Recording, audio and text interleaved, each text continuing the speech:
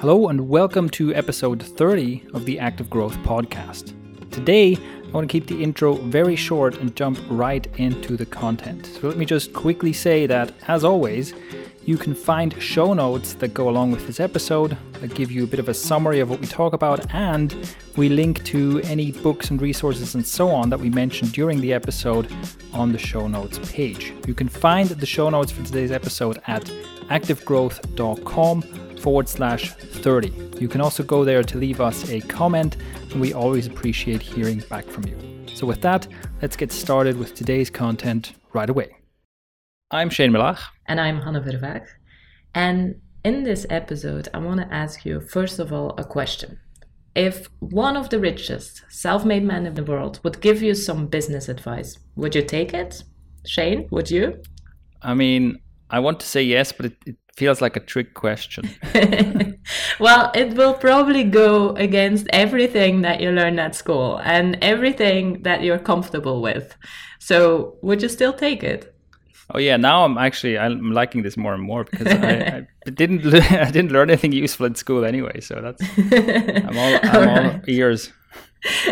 So I would too. And the reason that we're sharing this is because I believe that this could really, really help you, not only in deciding on your business idea, but also in your marketing efforts.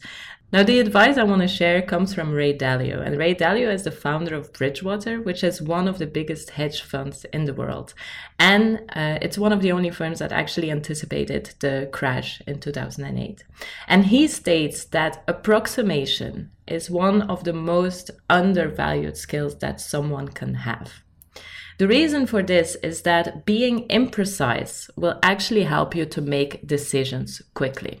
That is quite unexpected, isn't it? From someone who does hedge funds, he's basically managing huge amounts of other people's money. You would think that he would be extra careful and stuff, and for sure he is like a very systematic kind of person. But then hearing from him that one of his principles is be imprecise really is surprising. Exactly. And the reason that he says to be imprecise is very interesting, because we always talk about rapid implementation. And this is exactly the reason why he thinks that being imprecise and being good at approximations is so important, because you have a ton of decisions to make during a day, during a week, whatever, and making them quickly and deciding quickly whether or not it's worth going into details is one of the most undervalued skills. And the reason that I was saying that this is something that probably goes against everything that you learn and everything that you hear about business is because, let's take school. So did your math teacher ever give you good points for giving an approximate result? Oh, not at all. I mean, for sure, in school, very much it's like there's one right answer and you have to find the right answer and everything else is failure, right? Exactly. But if I ask you on the top of your head, like, can you calculate 38 times 12? I mean, I can, but how long is this podcast going to be?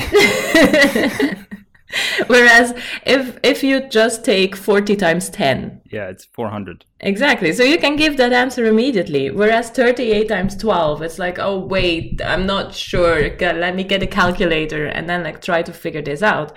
And 40 times 10 is 400. It's super quick. You can immediately calculate that out of your head. You can see it's imprecise. It's approximate, but it's close enough for many decisions to know whether or not you should go into more detail on that decision. Now, yeah, the problem is that if you would have told your teacher that 38 times 12 was 400. It's about 400, right? it's about 400, approximately 400. Then they would have given you a 0. And so everybody learned that you needed to be super precise, even if it took more time. Yeah, and it is interesting if you think about it. It's like, it does give you a ballpark that isn't that far off. So even though it's a multiplication and we're changing both values, but still, like 38 times 12 is actually 456. And I mean, it's a really rough estimation, 40 times 10, 400, but it puts us in the right ballpark. It puts us actually quite close to the correct number. Exactly. And In episode 29, we talked about how important it is to collide your idea with reality and to do it quickly. And first of all, we talked about like calculating the viability of your idea and then getting really specific on what the next step would be. And here about the approximation, this episode is talking about how you can calculate the viability of your idea. Now, in business and in marketing decisions, just being fast is so much more important than being precise, because in the end, you will never actually know what will happen. If you decide that you're gonna sell 20 ebooks at 29 euros or 20 ebooks at 30 euros, it doesn't make any difference, but you can calculate it much easier. And you can get to a yes or a no on your idea and whether or not you should implement that idea much quicker. And that is why approximation is so important and why it's the way to do this. Now we're going to have a look at some specific examples to use approximation to validate your business idea or marketing strategy. So first of all, imagine that you want to sell 50 ebooks a month. So 50 ebooks a month, you have a sales page. How many people would you need to get to that sales page? How much traffic would you need in order to sell 50 ebooks a month? So here we would use the approximation of just 1% conversion rate on your sales page. And then you would get to the result that you need to get 5,000 people to your sales page to sell 50 ebooks a month. Now, it's up to you to decide whether or not this is viable for you, if this is possible to do. But it gives you this ballpark of traffic that you will need to sell your ebook. This is also something where we can start to play around with numbers a little bit, again, without needing precision yet. Because this 1% conversion rate, this is a number we can play around with, and it can help us decide a few things. So it can help us decide where to place a lever. So by playing with these numbers, I can think about, well, what do I need to invest in? Do I do this and do I pursue larger traffic channels? Or do I do this and do I try to change the lever of the 1% conversion rate, right? Because so maybe what I can do is I can change the price, for example. Price is a huge conversion lever. And maybe if I lower the price, I can increase my conversion rate significantly. Maybe that helps me reach my revenue goal. Or maybe this ebook is a loss leader anyway, and I basically want to get leads. And again, I can think about how do I manipulate these numbers. Maybe I can adjust my target of how many ebooks do I want to sell. Maybe I can adjust my target of how many people do I need to get to the page, or maybe I can adjust my target of how my conversion rate needs to change. And this is one of the things where this approximation then leads to action. Because if I decide what I really need is a higher conversion rate on this page, then I'm going to spend time running A/B tests, price testing, and stuff like that. Whereas if I decide what I really need is more traffic, then maybe I'll spend time on search engine optimization or paying for advertising or outreach, influencer marketing, and so on. And so you can see that even based on just these estimations, we can decide what direction to go in and what to focus on. Now, this was a really simple example where you just set a goal for a number of ebooks you want to sell. But let's go into some more complicated examples. So one example could be if you want to guest post. So let's imagine that you want to publish 2 guest posts a month. Now, first of all, you will have to reach out to people to ask whether or not you could guest post on their blog. And on cold outreach emails, you can imagine that you will get about a 4% response rate. Now, from those 4%, still, you will not have everybody accepting a guest post. So let's say you have a 70% close rate when somebody answered you. Now, this actually means that in order to get 2 guest posts, you will need 3 people to answer you. And in order to have 3 people to answer you through email, you would need to send 75 emails. So now this approximation can lead to a very specific goal where you have to send 75 emails, cold outreach emails, to ask for guest posts if you want to nail 2 guest posts a month. What you might notice in this example is that it's fairly pessimistic, right? We're assuming that we have to send 100 emails to get 4 replies. And you might be thinking, well, can't I get more replies to that? And maybe you can, but I think it is useful to kind of lowball these kinds of things, right? There's a lot of uncertainty. And this is also something where you can think about if this 4% reply rate is much too low. What you can think about is, first of all, well, can I do much better outreach? Can I do something to leverage my outreach?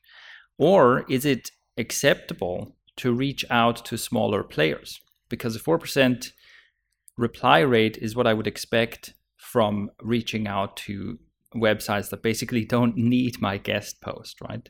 And the type of person or website where they just have, they're basically an online celebrity or they're a huge business and their inbox is flooded with people who want to write for them, right? And of course, there you can say, well, it might be much harder to get a reply and to get a guest post placed there, but it might be worth it because of the size of the audience. But again, it gives us levers to play with. We can think about, well, maybe this is too much, and maybe what I'll do is I will do like semi-automatic outreach to smaller players where maybe I can get like a 20% reply rate. But then the guest posts will be published on websites that aren't very prestigious. Indeed, as you can see, there are still a lot of things we can play around with, but it will give you some kind of ballpark number to start from and to start focusing your action on. And in the end, that's what's really important. Now let's go into an example that might be a little bit of a brain thruster here. This was actually an example that I saw somebody ask in a Facebook group, and this was my exact answer to the question. So somebody was wondering, if I want to have a membership site with 1,000 members, how many people would I have to get to my sales page? Now, I have to be honest, I was pretty lazy. I didn't calculate the whole thing, but I did give some numbers that person could use then to calculate. So first of all, let's start again with our 1% conversion rate on a sales page. The reason for that, it's easy to calculate, and it's not that far off, especially for a monthly recurring membership site. And the next thing that you have to think about is when somebody is in a membership, and especially if it's like a monthly recurring payment, not everybody is going to stay in that membership. And here you can imagine that you have a 30% churn rate. Now, what this means is that 30% of people will actually cancel their subscription after 1 month, and then 30% on the second month and 30%. So month over month, 30% of your members will actually cancel their membership. Now, let's see what this means. If on month 1, you get 1,000 people to your sales page, this would mean that you get 10 signups, so 10 customers for your membership site. And that in the second month, 7 people would still stay in the membership. So that's that 30% churn rate, right? 30% cancels. Now, you would get, again, if you have 1,000 people to your sales page, 10 new people who come in, which would then give you 17 people in month 2 in your membership site. Now, 12 of those people would stay to month 3, and then you would get 10 new people, which gives you 22 people in your membership, and so on and so on. So this, like I said, it's a bit more of a complicated way of calculating, and I couldn't do this on the top of my head, but again, it will give you some approximate numbers. And I think what's really important here is, first of all, again, by just starting this calculation, we can get an idea of, this is going to take longer than I thought. And the churn rate here is the thing that most people would neglect or underestimate, right? They would think, getting 1,000 members is kind of like getting 1,000 customers, but that is not the same thing. And so I think that's another thing where it's important to really look at the components as what's happening here. And in this case, the most important component of our calculation is this churn rate. Now, because as you've seen, this is quite complicated, and this is the kind of calculation that you can't just do off the top of your head. So let's briefly talk about tools. I want to quickly mention something here, which is that over the years, I have twice signed up for 2 different tools that were supposed to help you make these kinds of projections and run these numbers. Basically, simulate your business, right? And do these kinds of estimations. And I've forgotten what both of them were called. I don't know if they're still, if they even still exist, but it doesn't matter because they were both rubbish.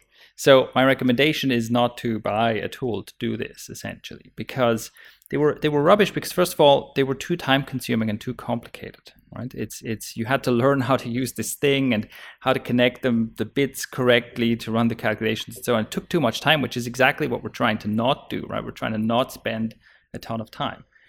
And also, they were trying to be too precise. And that was the main reason why I stopped using them. They were trying to give you precise results. And this is misleading, especially if you have this tool that draws some nice charts and stuff. It can then fool you into thinking that you have calculated the future, which is not what we're doing. Right? We're simply estimating. And so for those reasons, I stopped using those tools. So what kind of tools can you use? For this kind of calculation that we've just gone through, I think an Excel spreadsheet or a Google Docs spreadsheet is ideal, because what you can do is, even without mastering the formula, you can basically run this calculation a couple of times manually, then select the range and expand it, right? Exactly. One thing that's fun in Excel is that you can just put in like 1% and it will calculate, and then you're like, oh, what happens if I put this at 2%? Or so it's without having to redo the whole thing. Exactly. So that's something where you could use Excel for sure. But in most cases, when I do calculations like this, I don't even use Excel. I just use a simple document. So I just open a text document or a notepad and just jot down the numbers there. And that's basically just to assist me, because, I can't really calculate very well in my head. So, or, literally on the back of a napkin, right? You just jot down a couple of numbers. And these are the tools that I would recommend. In fact, I would recommend them in reverse order. I would say back of napkin, simple document or text file, and Excel, in that order, because again, we want to get to an estimation quickly. We want to take action quickly. And so the less complicated the tool, the less time we're going to spend, and the more we're going to stay focused on just getting that ballpark and taking action. I mean, every phone has a calculator these days. So you can simply use your phone to make these calculations and then jot it down on the back of a napkin, as you're saying. Especially, don't waste time learning new tools. This is absolutely not the time that you want to be learning a new tool. Now, let's go into some more examples, shall we? So one of the things that people often want to do is sell from webinars. So what does this mean? This means that you need to get people to a sign-up page for your webinar. So we can imagine that 40% of the people would sign up on that sign-up page. Then people actually have to show up to the webinar, which is, again, another point where people can actually drop off. And let's imagine that 30% of the people who actually signed up will also show on your webinar. And then of those people who actually show up and follow the webinar, 10% of them could buy your coaching package. So here, this would mean that in order to be able to sell 5 of your coaching packages, you would need 400 people to your sign-up page, which would mean 160 sign-ups, and that would give you 50 show-ups, which then would give you, with the 10% conversion rate, 5 people who can sign up to your coaching package. Or maybe you're still in the stage where you're offering the free coaching calls, like we suggest you start out with when you start your online business.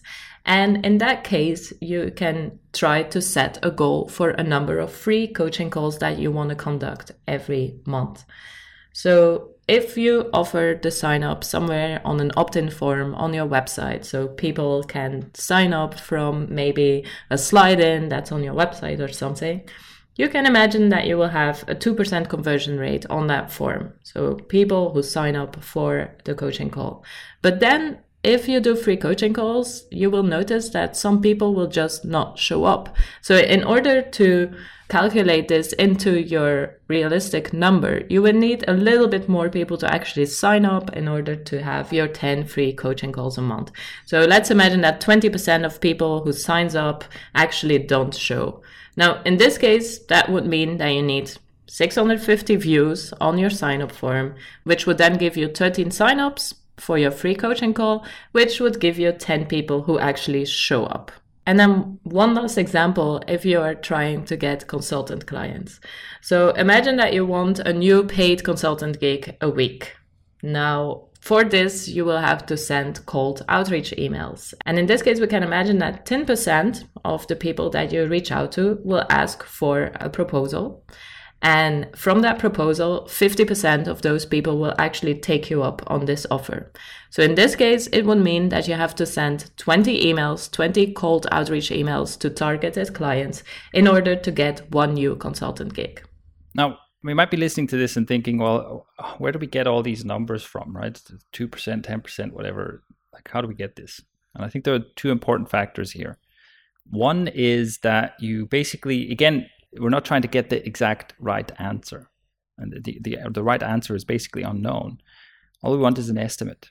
And so one way of thinking about this is to essentially do fuzzy thinking instead of sharp thinking, right? To get away from wanting to know the exact right answer, and instead just thinking in basically probabilities rather than right or wrong. So if we take this here, right? If we say, okay, 10% reply rate from cold outreach, instead of thinking, well, is that the right amount? We can think about, well, how likely is that to be correct? And that's one of the things we can use to reach an approximation, because right away, I mean, it has to be something between 0 and 100%, right? Now, if 100%, how likely is it to get 100% reply rate from cold outreach? Not very likely. Exactly. That's not going to happen, right? So we adjust downwards. How likely is it to get 50%? Well, is every other person going to reply? Again, it's very unlikely, right? Our outreach would have to be amazing. And we can just think about that from our own experience as well. It's like, how many emails do we get that we don't even open? So we can keep adjusting downwards. And then, if we go, at some point we get so low, it's like 2%. We're like, hold on. I mean, if I'm going to, I'm going to spend some time researching these people, I'm going to send personalized outreach messages. I'm going to follow up if they don't reply within a few days and stuff like that. I could probably get more than 1 or 2% of them to reply, right? This is likely, and that's how we end up. Basically, you can kind of approach this a likely number by eliminating the extremes. So right away, we know it has to be more than like 2%. It has to be less than like 25%, right? And that's how we arrive at something like, okay, I'm going to use 10% for my calculation. Another factor here is that it's good to do this estimation and then give it a try and adjust your numbers if needed. Because what I can do right away is if I assume a 10% reply rate, I can go ahead and send like 20 or 30 emails. And if I get only one reply, then I can go back and adjust my numbers and adjust my calculation. And if I send the 30 emails and I get more than the expected 3 replies, I get 5 or 6 or 7 replies, again, I can go back and adjust my estimation. Because again, an important factor here is that we want to get to action as quickly as possible. Now let's run through the numbers of another example. So let's basically take this a bit further. And let's imagine that we have a course, let's say a fitness course, and I want to sell this using Facebook ads. So I know that I have to spend money for clicks, and I want to basically calculate, how much can I spend on this, or how much do I need to earn for this to work? And here we could use some numbers we could find some numbers about Facebook advertising, or maybe if we have some experience with it, we can go back and look at these numbers to get estimates, and we can say, okay, maybe what's realistic is on the ads a 1% click-through rate. So out of 100 people who see the ad, 1 person will click. And I'll have an average cost per click of maybe $2. And I have a sales page that converts at 2%. So with those basic numbers, okay, another important number is how much money am I making per sale. So my profit margin per sale, let's say I'm earning $90 for every person who buys this course. So I know that if I spend $200, I get 100 clicks. And out of 100 clicks, I will get 2 sales. And that makes $180, right? And so I know that if I spend $200, I only make $180. Or another way to put that is my cost per click is $2, but my average earnings per click is $1.80. So that's a $90 sale value.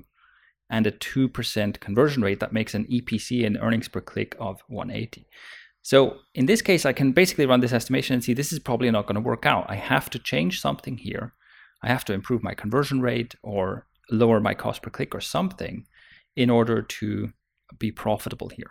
So one way we can do that is we can add an upsell. We can say, okay, so I get a bunch of people to buy my thing and I add an upsell, maybe like an elite premium membership, or maybe it's a fitness course and I sell some supplements, or maybe it's even like a cross promotion, right? Maybe I'm promoting as an affiliate some product that is relevant to people who bought my product. So let's say I have an opportunity to add a $100 upsell. So everyone who buys my initial product for $90 will then see, okay, here's another offer for another thing, that's $100. And here I can calculate that if I get a 10% conversion rate on this, so if 1 in 10 customers takes me up on this upsell offer, that would be enough to break even. And the calculation here is really simple, right? We have $90 per sale. And if 10% of those people give me another $100, that basically changes my front end profit to $100 per sale and my front end EPC on a 2% conversion rate to $2, right? That's how I make up that difference that meant before that I was not profitable. So I can get this very simple estimate of adding a $100 upsell with a 10% conversion rate is what I need to break even, knowing all these numbers. Another thing that I haven't mentioned yet is at the beginning I said we have a 1% click-through rate. And this again can help us estimate what's going to happen with this proposed plan of using Facebook ads. Because it means that if I have a 1% click-through rate, it means that I have to reach 10,000 people in order to earn those $180 on the front end or $200 in total, right? So I have to reach, because if 1% of people click, right, I have to show the ad to 100 people to get 1 click, 1,000 people to get 10, 10,000 people to get 100 clicks. And this is important because when I'm building my audience in Facebook, it shows me an estimate of how many people I can reach in this audience.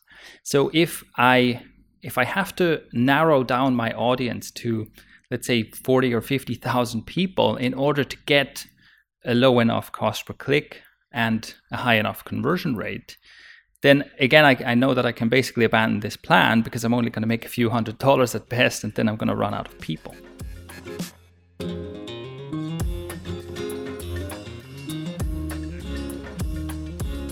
We already gave you some pointers, but let's look at how you can make good approximations.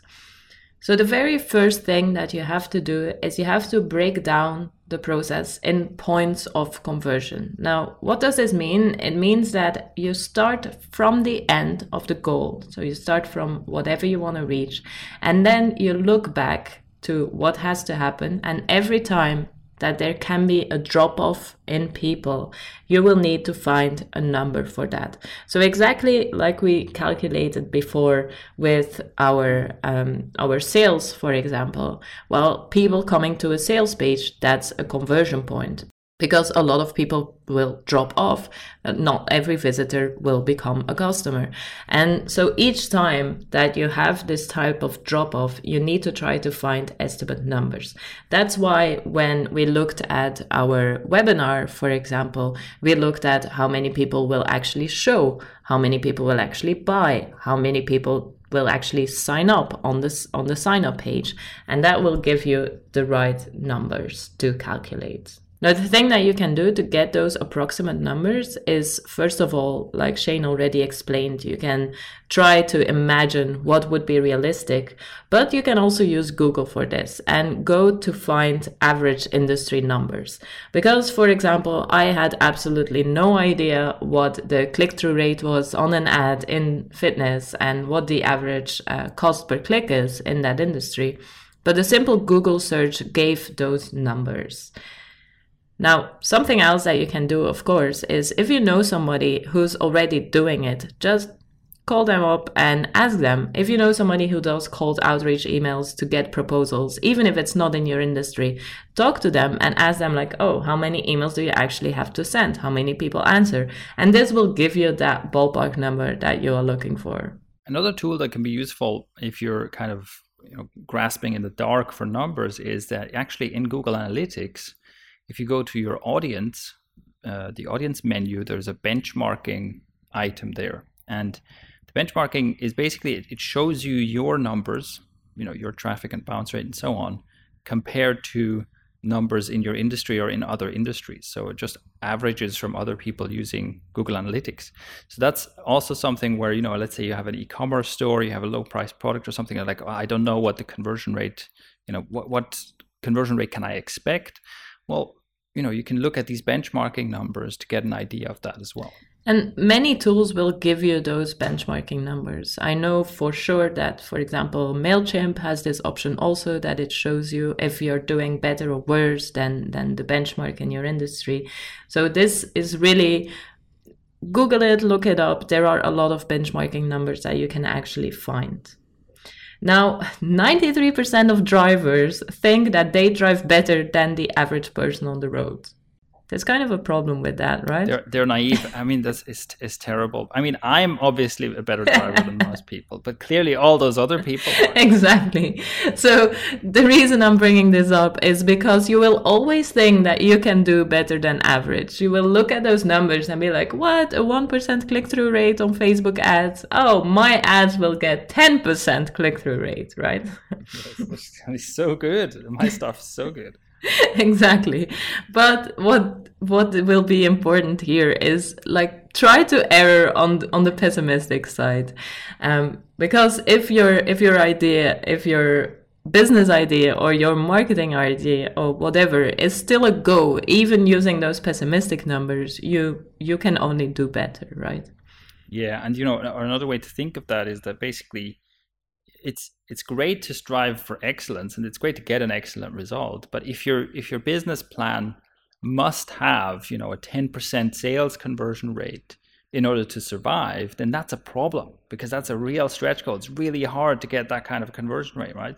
So it's much better. I would love to get to a 10% conversion rate on our sales pages. Yeah, it would be fantastic. But also, I think for some products and some industries, this is not impossible. I'm sure there are businesses out there who are nailing that kind of goal, but it is the extreme exception. And it's much better to have a business that could survive on a 1 or 2% sales conversion rate, but still gets, a 5 or 6 or 7 or 10% conversion rate. That's where you want to be. You don't want to depend on a miracle to make your business work. Another thing to keep in mind here is to account for the unknown. So there's always stuff that we don't know. And in certain estimations, we basically want to kind of leave a gap for just here's the stuff that I can't calculate or can't estimate.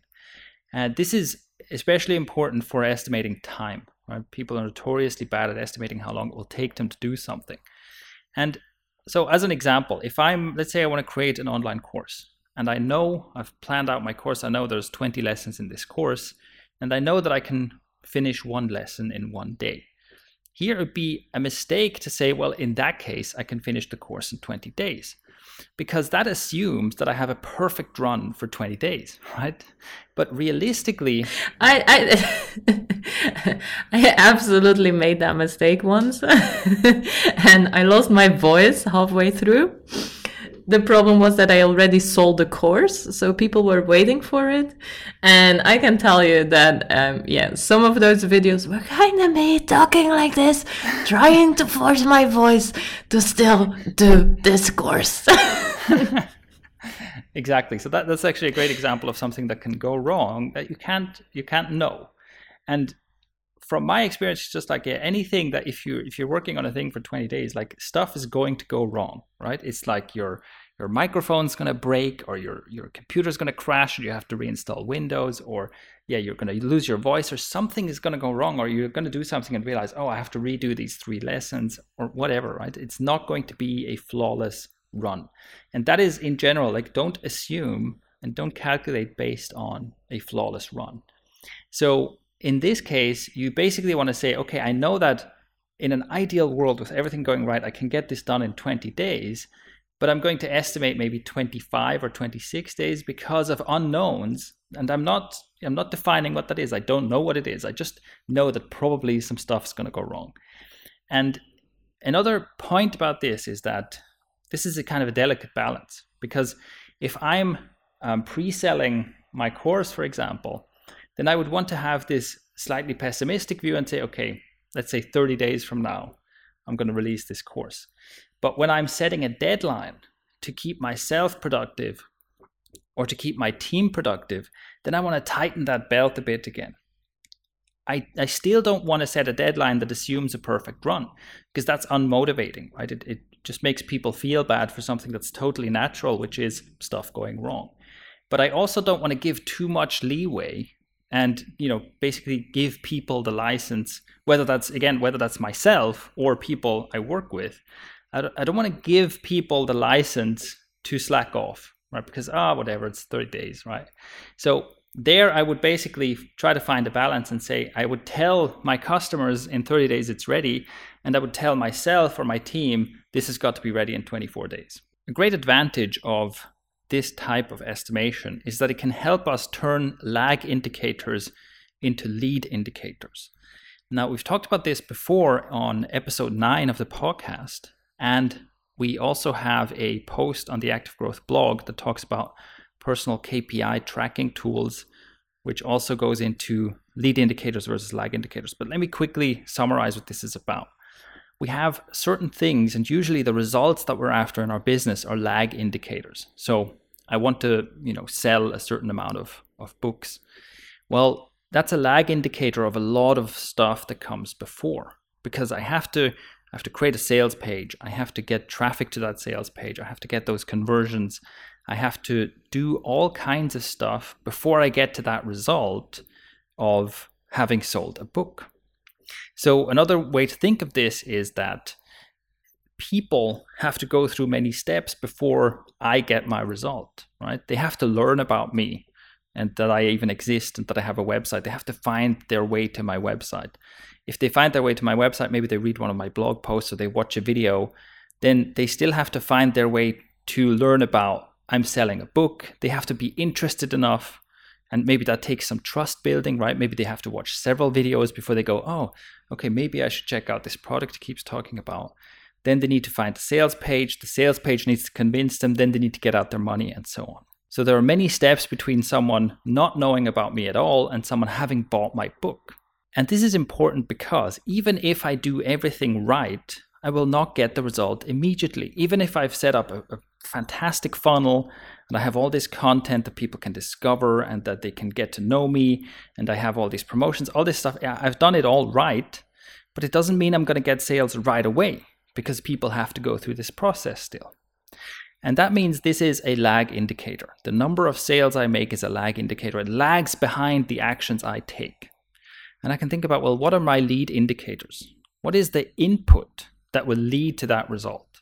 And inputs that lead to that result are things like improving my sales copy, creating more content for people to discover, maybe advertising my book throughout my website in my contents, like the work that I put in that will eventually lead to people buying my product. And that's important to focus on, because focusing on the lag indicator can be very unmotivating. Sometimes we have to put a lot of work into our business up front before we start seeing the payoff.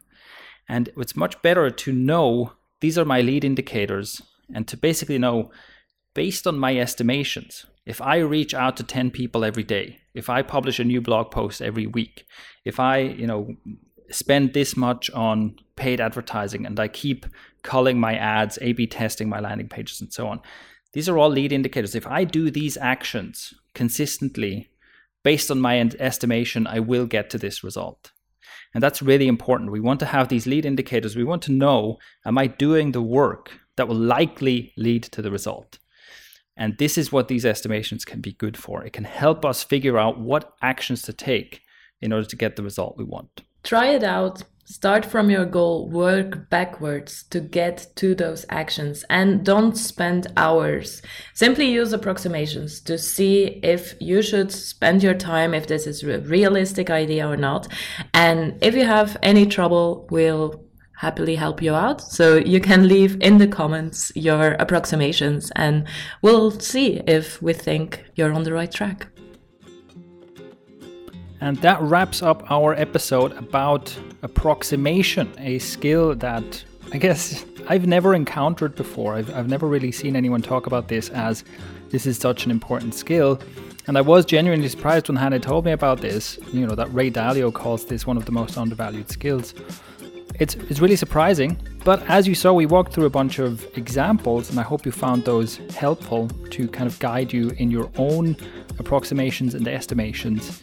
And so I did realize that this is something that I have been doing for a long time, and I did realize that it's important, but it's one of those things that I would never have thought of, oh, this is a thing that makes a difference, right? It's just not one of those things that stands out. And with that, it's kind of the perfect thing to cover on the Active Growth podcast. I like to think that our content is a bit different from the typical show that interviews a different guest every week, where it's always like, okay, tell us your origin story, how did you become successful? What are your 3 most important tips? Blah, blah, blah, right? I mean, that can be great, okay? Some interviewers are good, and I like to listen to those kinds of podcasts sometimes as well. But I do feel like one of the problems they have is that you tend to hear the same things over and over again. And this kind of stuff that we've been talking about on today's episode and on previous episodes, it kind of goes into the nitty-gritty of things that are maybe not quite as exciting as tell us your origin story, and not quite as exciting as, here's the most important thing that caused a dramatic turnaround, but more the day-to-day, what does it actually take to build and run a business as a startup entrepreneur.